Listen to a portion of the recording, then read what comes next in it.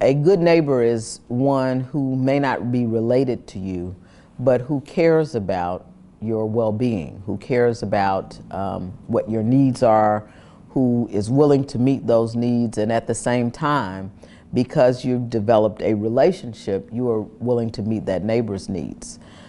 As a rule, my mother's parents lived in town, and she had brothers and sisters who lived in town. But more often than not, I wouldn't go over my grandparents' house if my parents went out. I would go to my neighbors and would spend the night at their homes. You know, it was just like being at my own home. So a neighbor is also an individual who is willing to contribute their part to keeping the community vibrant, to keeping the community friendly, and making sure that the community is safe. One of the things that I think is important is to get back to that sense of neighborhood, sense of community, through block clubs, through Neighborhood Watch, because the good thing about Neighborhood Watch is if you start watching, then you'll know who the bad actors are, because they're not going to come to the block club meeting. And then so all eyes can be focused on them.